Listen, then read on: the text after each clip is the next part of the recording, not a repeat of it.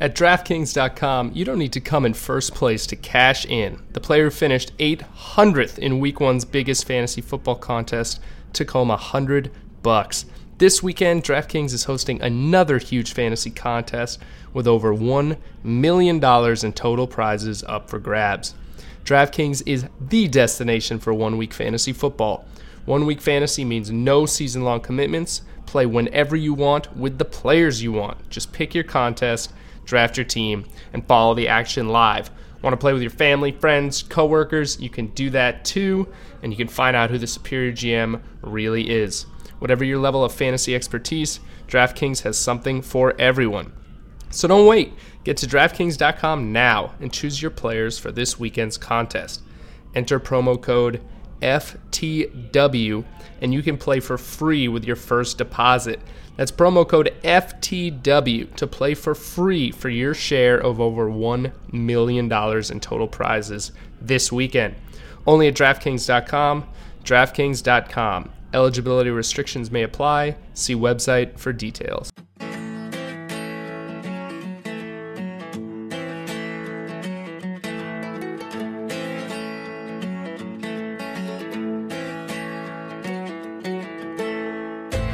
Hey everyone, this is Nate Scott, and this is the For the Win podcast, your home to everything that's buzzing in the world of sports.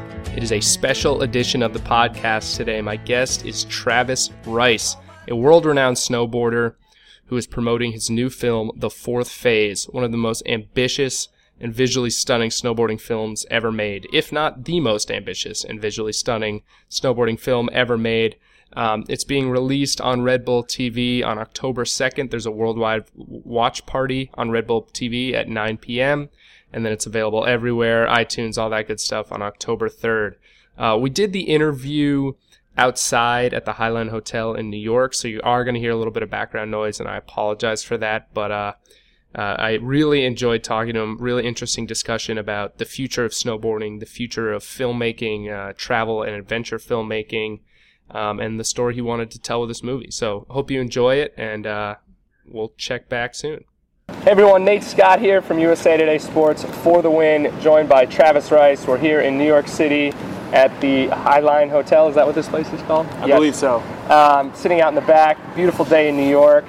Travis has a film coming out called The Fourth Phase that is going to change everything, right? Something like that?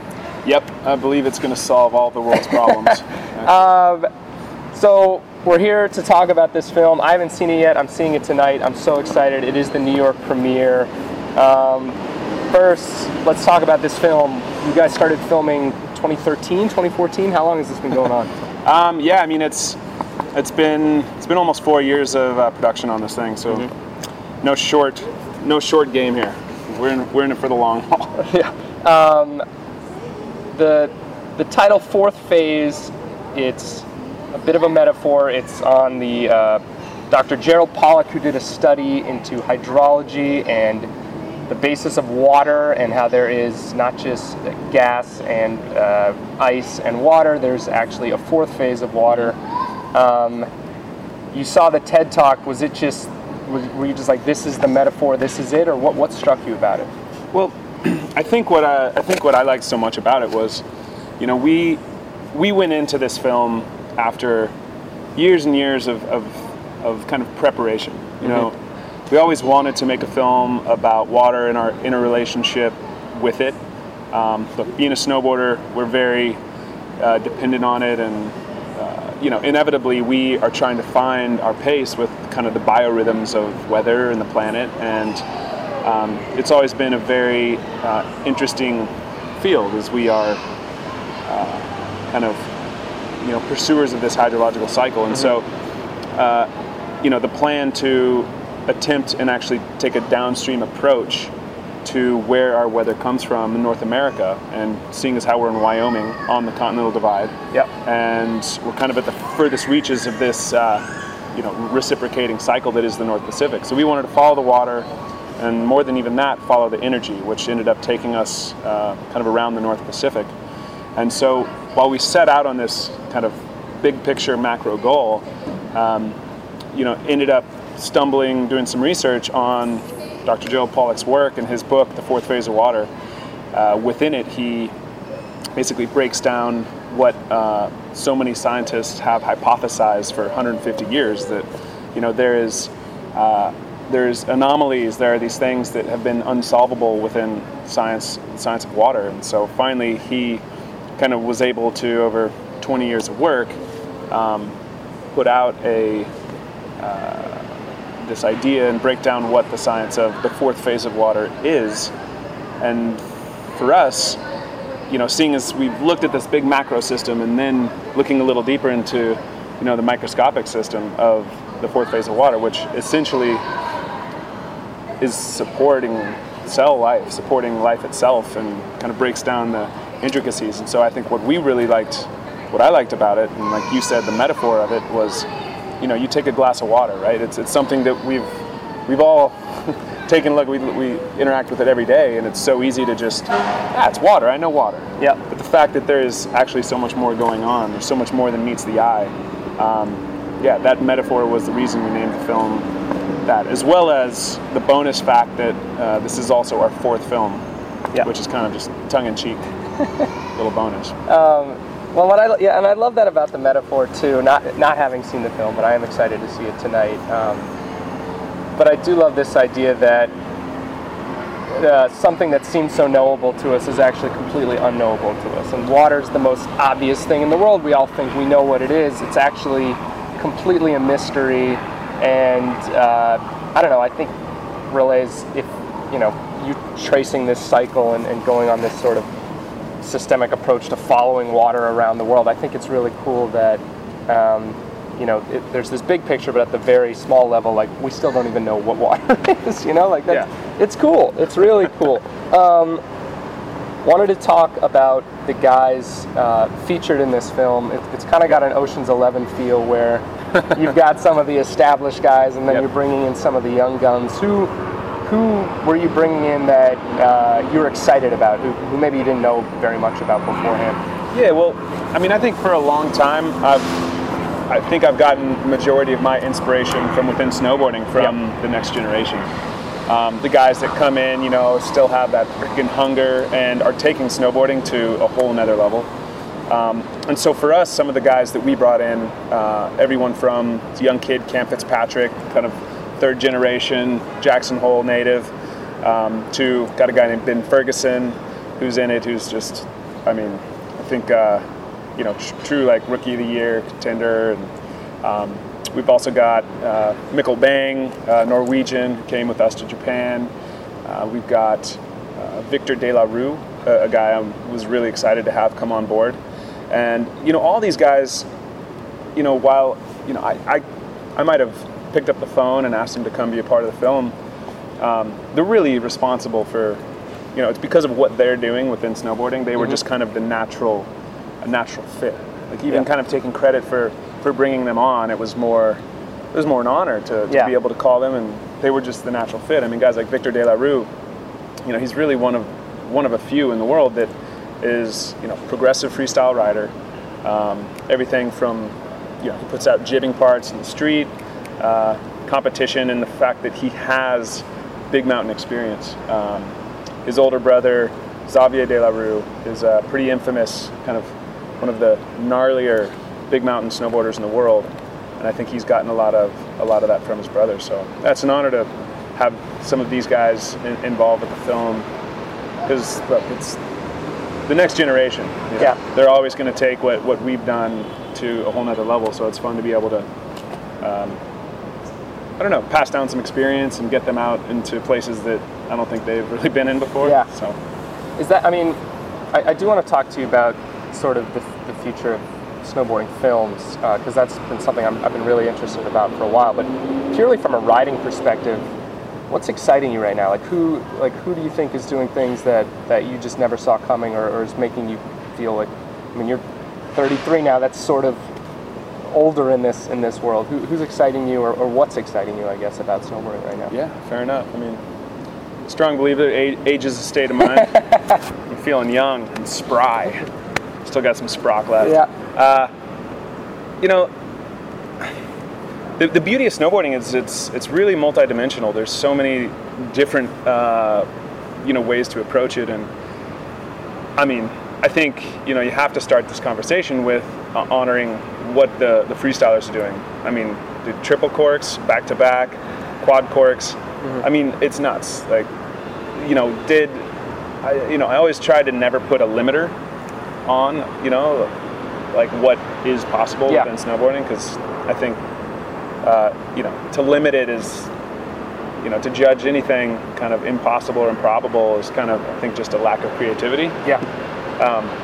But I'm really excited to see what these guys, who are in their early 20s right now, especially even the next generation, 16 and up, who are kind of just coming into this new freestyle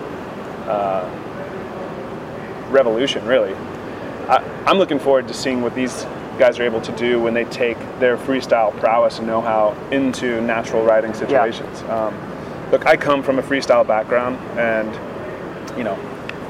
the Olympic sports, in the sense, with half pipe, slope style, big air, this type of thing. I mean, it's not going anywhere. But what I really do see happening in snowboarding is, kind of a next evolution of what snowboarding contest is. And honestly, we did a competition called the Supernatural, the Red Bull Supernatural, up at Baldface Lodge up in British Columbia a couple years ago. We did it for 2 seasons, and I really believe that this is kind of the prototype, the beta version for the future of the highest echelon of competitive snowboarding. I really think that is where it's inevitably headed, and it's been headed in that direction for a long time.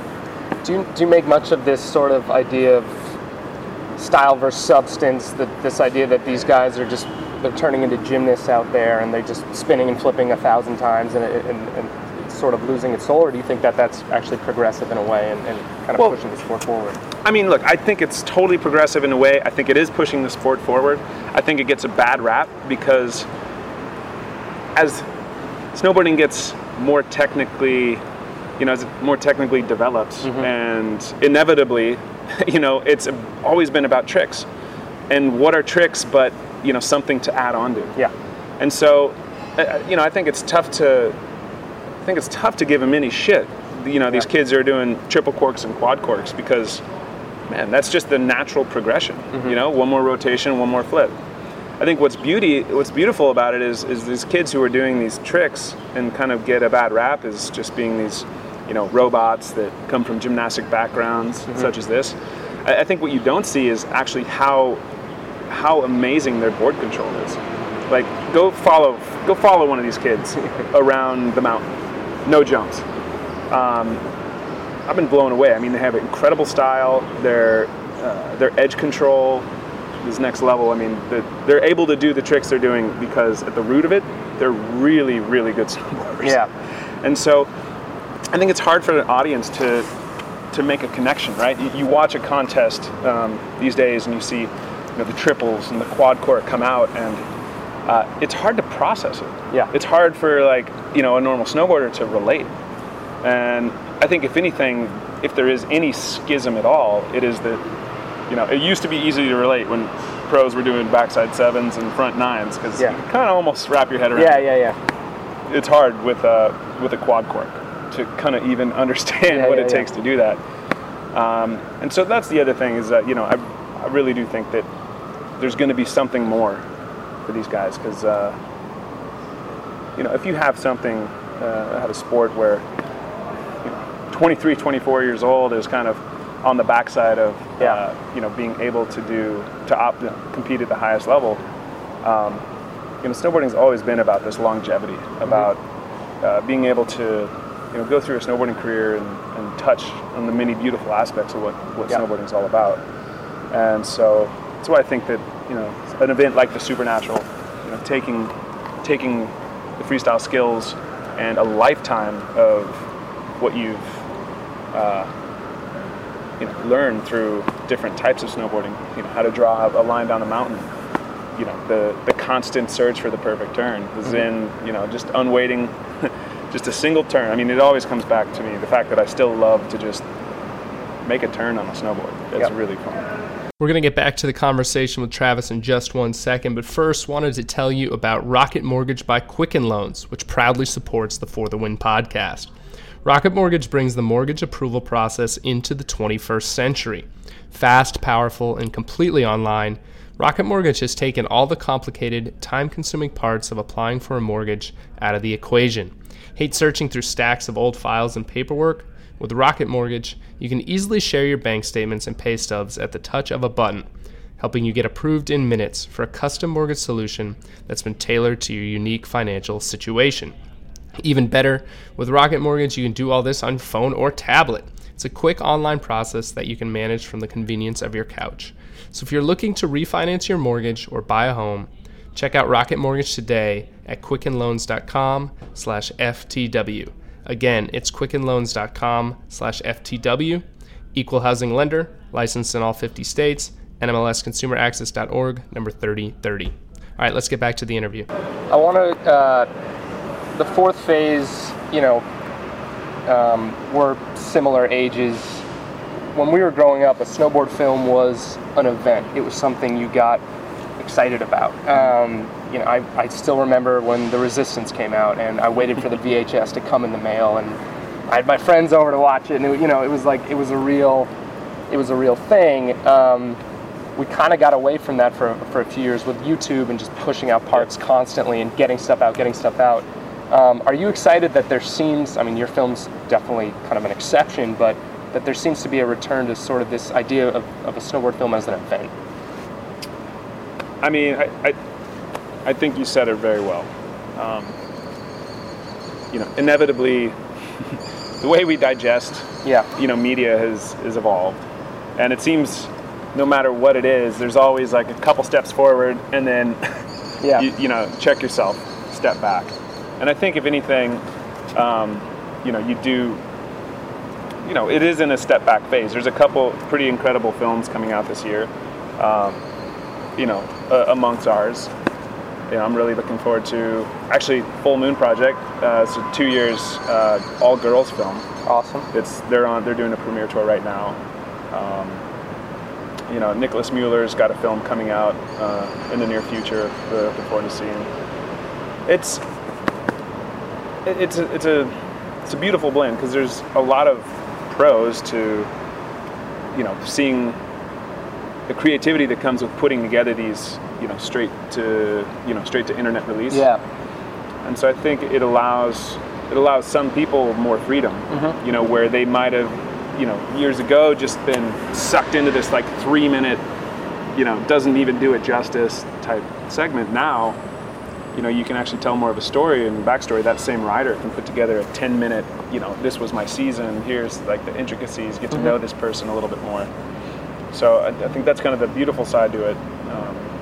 The other side is kind of, our approach, which was, okay, we're going old school, we're not telling anybody what it is we're doing. We went full media blackout for almost 3 years. Mm-hmm. And we just wanted to focus on trying to make something of substance and tell a little bit more of an honest story, and I think that is something that will never lose its appeal. Yeah. A project where you can really see the effort and the energy put in, because it translates. It really does, and that was our goal with this film, is to put in so much time and effort into making a quality product. Yeah. And for everyone out there, October 2nd, Red Bull is doing a worldwide watch party. Is that right? Yeah. So the interesting thing is we kind of start to blend, just like you were saying, how people see these films. In years past, we've done this massive premiere tour around the world, and while we are doing a little bit of a premiere tour right now, the main focus was being able to premiere this thing to the world. So, like you said, there's a pre-show at 8:30 on October 2nd, and then the premiere itself's at 9 p.m. It's time-stamped across the whole country, and after that, it'll be available. I'm super excited about it. In this film, you did go a little more into you, yourself, and just for everyone, it is on Red Bull TV. That's where you watch that on October 2nd. I haven't seen it yet, but from what I've read, you do go into yourself a bit as the subject of the film. You know, what you're sort of an emotional journey as well as just sort of a snowboarding journey. Was that interesting for you? You're also kind of directing this whole thing as it's happening. Was that hard to sort of surrender control a little bit and basically say, like, all right, I'm going to stop being the director right now and be the subject and put myself out and kind of open myself up to the camera as opposed to controlling what the camera's filming? Yeah, I mean, look, we did have a couple of great directors in this film. This guy named J.K. Jonathan Klockowitz was the director for the majority of the film, and then we even had Jimmy Chin come in. He worked with us, directed a couple of the shoots. But you know, a lot of us wear multiple hats. Yeah. Right. Like, you know, I direct certain elements of it. I help produce certain elements of it. I'm also a writer, as well as our filmers all have, you know, multiple roles. You know, this film is much more of a, you know, look, we've told the snowboarding story many times, and we finished our last film, The Art of Flight, and we didn't really want to make The Art of Flight 2. You know, if we were going to put this much time and effort in, we wanted to focus on, I think, something that was a little more deep-rooted, like something that told a little bit more of the story of why, the backstory, because, you know, ultimately, the snowboarding's fabulous. It's super fun, gets friends together, real experiences with Mother Nature, and that's why we do it. But snowboarding still is really just the vehicle. You know, snowboarding is like the excuse, you know, that allows you the opportunity to go outside, to go get lost in winter, go find these, you know, beautiful places and beautiful experiences. And so I think we wanted to touch on some of those deeper rooted connections. And, you know, I'd argue right now that action sports films are our version of the travel film, which people don't really, you know, they'll do National Geographic and stuff right now, but for my money, you know, John Florence on the surfing side made an incredible, what I thought was a travel film this year, and it sounds like, you know, you're following this hydrological cycle around the North Pacific. Was that something, I mean, is that something you're thinking about? Is the journey sort of what's exciting for you, or is it just about getting part to part? I mean, you know, the journey has always been the real substance. You know, it really has. And for us, with this film, we wanted to, you know, we really took a different approach than we've taken in the past. And we wanted to give ourselves sometimes months on end in a single location. We weren't just chasing the right conditions. We were wanting to really understand the places that we went and kind of immerse ourselves in it. You know, the good, the bad, the challenging. We wanted it all because, you know, what is an experience? You know, what is it a real experience? But you know, a full encompassing of any one place. And you know, that's, I think, at the end why I'm really grateful to, you know, all the support from Rebel Media House and my sponsors for allowing us the time to work on this. Were you surprised by how patient they were? It's been a few years. Yes, I was actually. You know, it's tough. Day and age where everything's got to be so, you know, quick serve, here today, gone tomorrow. Being able to really have the time to explore, and through it, I feel it comes off on the screen. You know, you really, I think, feel kind of the process that we went through to make this film. It is a documentary effort, right? We had a plan. You know, we had these kind of ideals that led us on our journey, but I think one of the biggest takeaways for us was really just, you know, having to let go of expectations. You know, expectations are ultimately a setup, and you cannot bring expectations when you're going to remote places because inevitably it's a setup for disappointment, for feeling like things aren't happening the right way.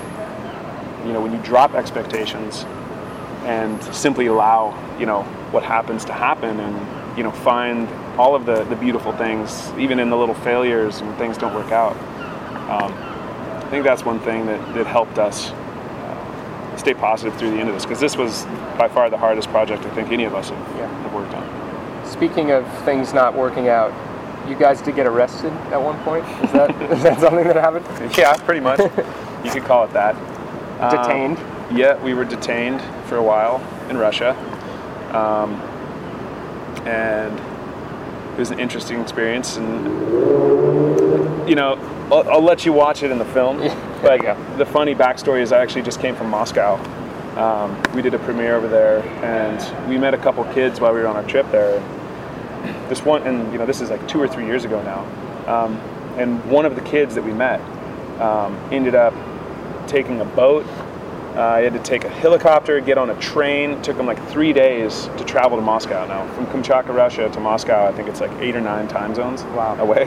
So this kid shows up, no ticket or anything, just knew where we were going to be. And we ended up getting a ticket, and he told us the story about how, since when we visited this tiny little town in the middle of nowhere, this island, how all these things changed. And to hear this kid's story about how there had already been some strife between this like military group that was there and the community. Mm-hmm. And he was saying, you know, after you left, like the whole town like came together, and these 3 guards who were the guys who shut us down and arrested us, basically, they all ended up getting fired from their jobs. And I mean, it was kind of gnarly to hear this. Yeah. And then the other thing is, when we were there, we were looking out, and there was these like perfect waves breaking, like right outside this little town. And we're like, oh, do you guys ever? We actually had surfboards with us. Yeah. Like, do you guys ever surf out here? They're like, what? You can't surf here. The water's cold. I'm like, what? No. Yeah. This right here is a perfect setup. Yeah. Like, because these guys love to snowboard, but you could tell this, you know, they didn't have enough like activities, things to do, and so we, since leaving there, followed these kids on Instagram, and they ended up starting this whole like Kirill's Club or Kirill's Band, which you can see the last couple of years, like they all got these like old wetsuits and these old crappy boards, and like go on little surf adventures now all over the place. It's That's incredible. I'm so excited for this. Last thing, I got to ask you about the music, because I'm a huge Kishi Bashi fan. Yeah. How was it working with him on the score? What was the? Did you get him any direction, or was it just do you, man, and have fun? Yeah, reaching out to him and then hearing back his excitement for it. Yeah. In fact, you know, he's actually a snowboarder. Makes it out a couple times every year. Oh wow. You know, he's from Japan. I think he really appreciated the Japan segment we had. And what's interesting is Kishi actually went to school for film score. Oh wow. Before he started off on his you know, music career. Yeah. And never got the chance to apply it to any film. And so I think he took the opportunity serious, and then he worked his ass off on the project. And we tried to keep it as simple as like, Kishi, man, you do you. Yeah. But inevitably, you know, working with you know, a full editing crew that is constantly changing the length of segments. Yeah, of course. Changing the feel of them. He was really patient, man. I was blown away, because I feel like if I was in his shoes, I would have been pretty frustrated. But he totally was super collaborative. Like, he checked his ego at the door and was really patient, and ended up making the film so much better for his input. Kishi was a huge help, man. Awesome. Guys, I'm Nate Scott. This is Travis Rice. He's got a film coming out, The Fourth Phase, October 2nd on Red Bull TV at 9 p.m. And then October 3rd, it's on sale everywhere. Get it. If you can see it on a big screen, do that, because it's going to be great. Anything else going on? You excited? Dude, it's, you know, we're in New York, man. Got my uncle coming out to the premiere tonight, so I'm stoked, man. Life is good. All right, everyone. Thanks for watching, and check out The Fourth Phase.